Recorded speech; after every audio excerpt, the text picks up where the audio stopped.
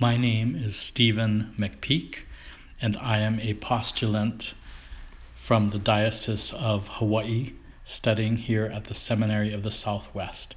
This is my Advent meditation based on today's reading. I remember vividly the birth of each of my children. I stood at my wife's side each time and waited for that moment. We knew without a doubt that a baby would be arriving.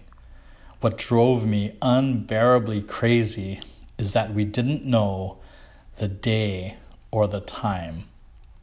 God was the only one who knew, and He left us unknowing. An expectant joy at the pending arrival of a new child accompanied the waiting. There is another side to the relational equation, and that is God's waiting on us.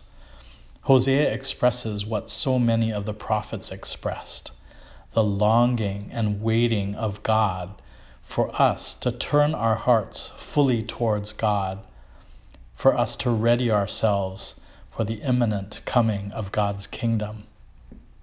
Advent is a time of waiting, expectantly and longingly. We wait with expectant joy to celebrate the birth of the one who changed our lives.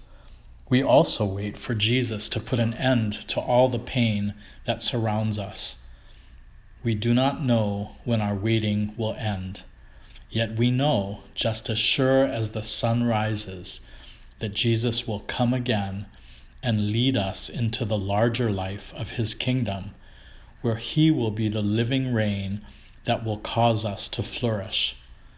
Let us join God in His waiting on us as we wait for Him. Thank you, Lord God, for waiting on us. Help us to be faithful in our waiting for You. Your kingdom come.